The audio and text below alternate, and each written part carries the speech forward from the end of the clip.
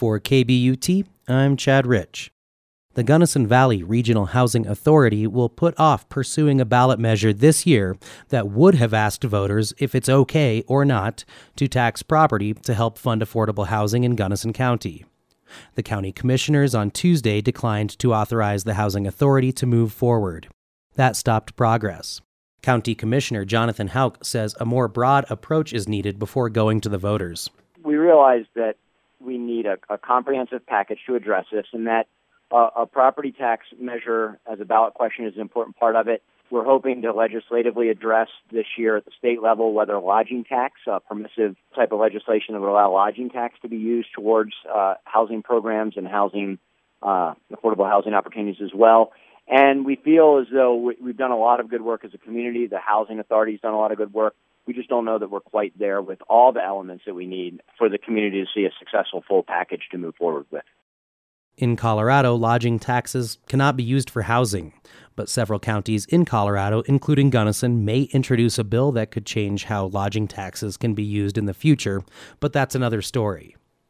A few weeks back, the town of Crested Butte started working on a Plan B tax measure, specifically for the town if the county's measure didn't play out. Plan B may now be Plan A, as Crested Butte will pursue a ballot measure that will ask voters if it's okay or not to tax vacation rentals an extra 5% that will go to affordable housing. Ballot language must include a set maximum amount the town can collect in the first year, and if that's underestimated, extra funds have to be returned to taxpayers. Right now, that's set at $325,000, which is $50,000 more than the previous year. Taxes collected will go into the Affordable Housing Fund established a decade and a half ago. The money can be used for projects in and out of the town. Town manager Darren McDonald says it won't give the town the ability to take on debt. If, for example, you wanted to invest in a larger project at some point that we haven't yet identified, you wanted to buy an existing apartment building, for example, or build out the lot in the Cypress annexation for affordable housing, you could go back to the voters in the future. We're not including that language in this because we don't have a specific project identified. We don't have a bonding amount identified.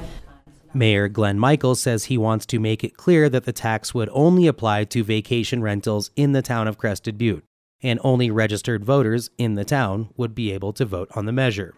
Roland Mason asked if Crested Butte passes this tax, would that limit the county's ability to pass a tax later?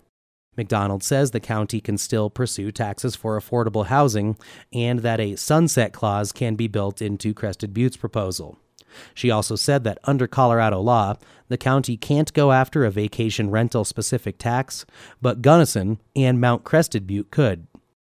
Councilor Chris Ledoulis wanted to make sure any language would address future affordable housing needs of seasonal workers, not just those here for the long haul.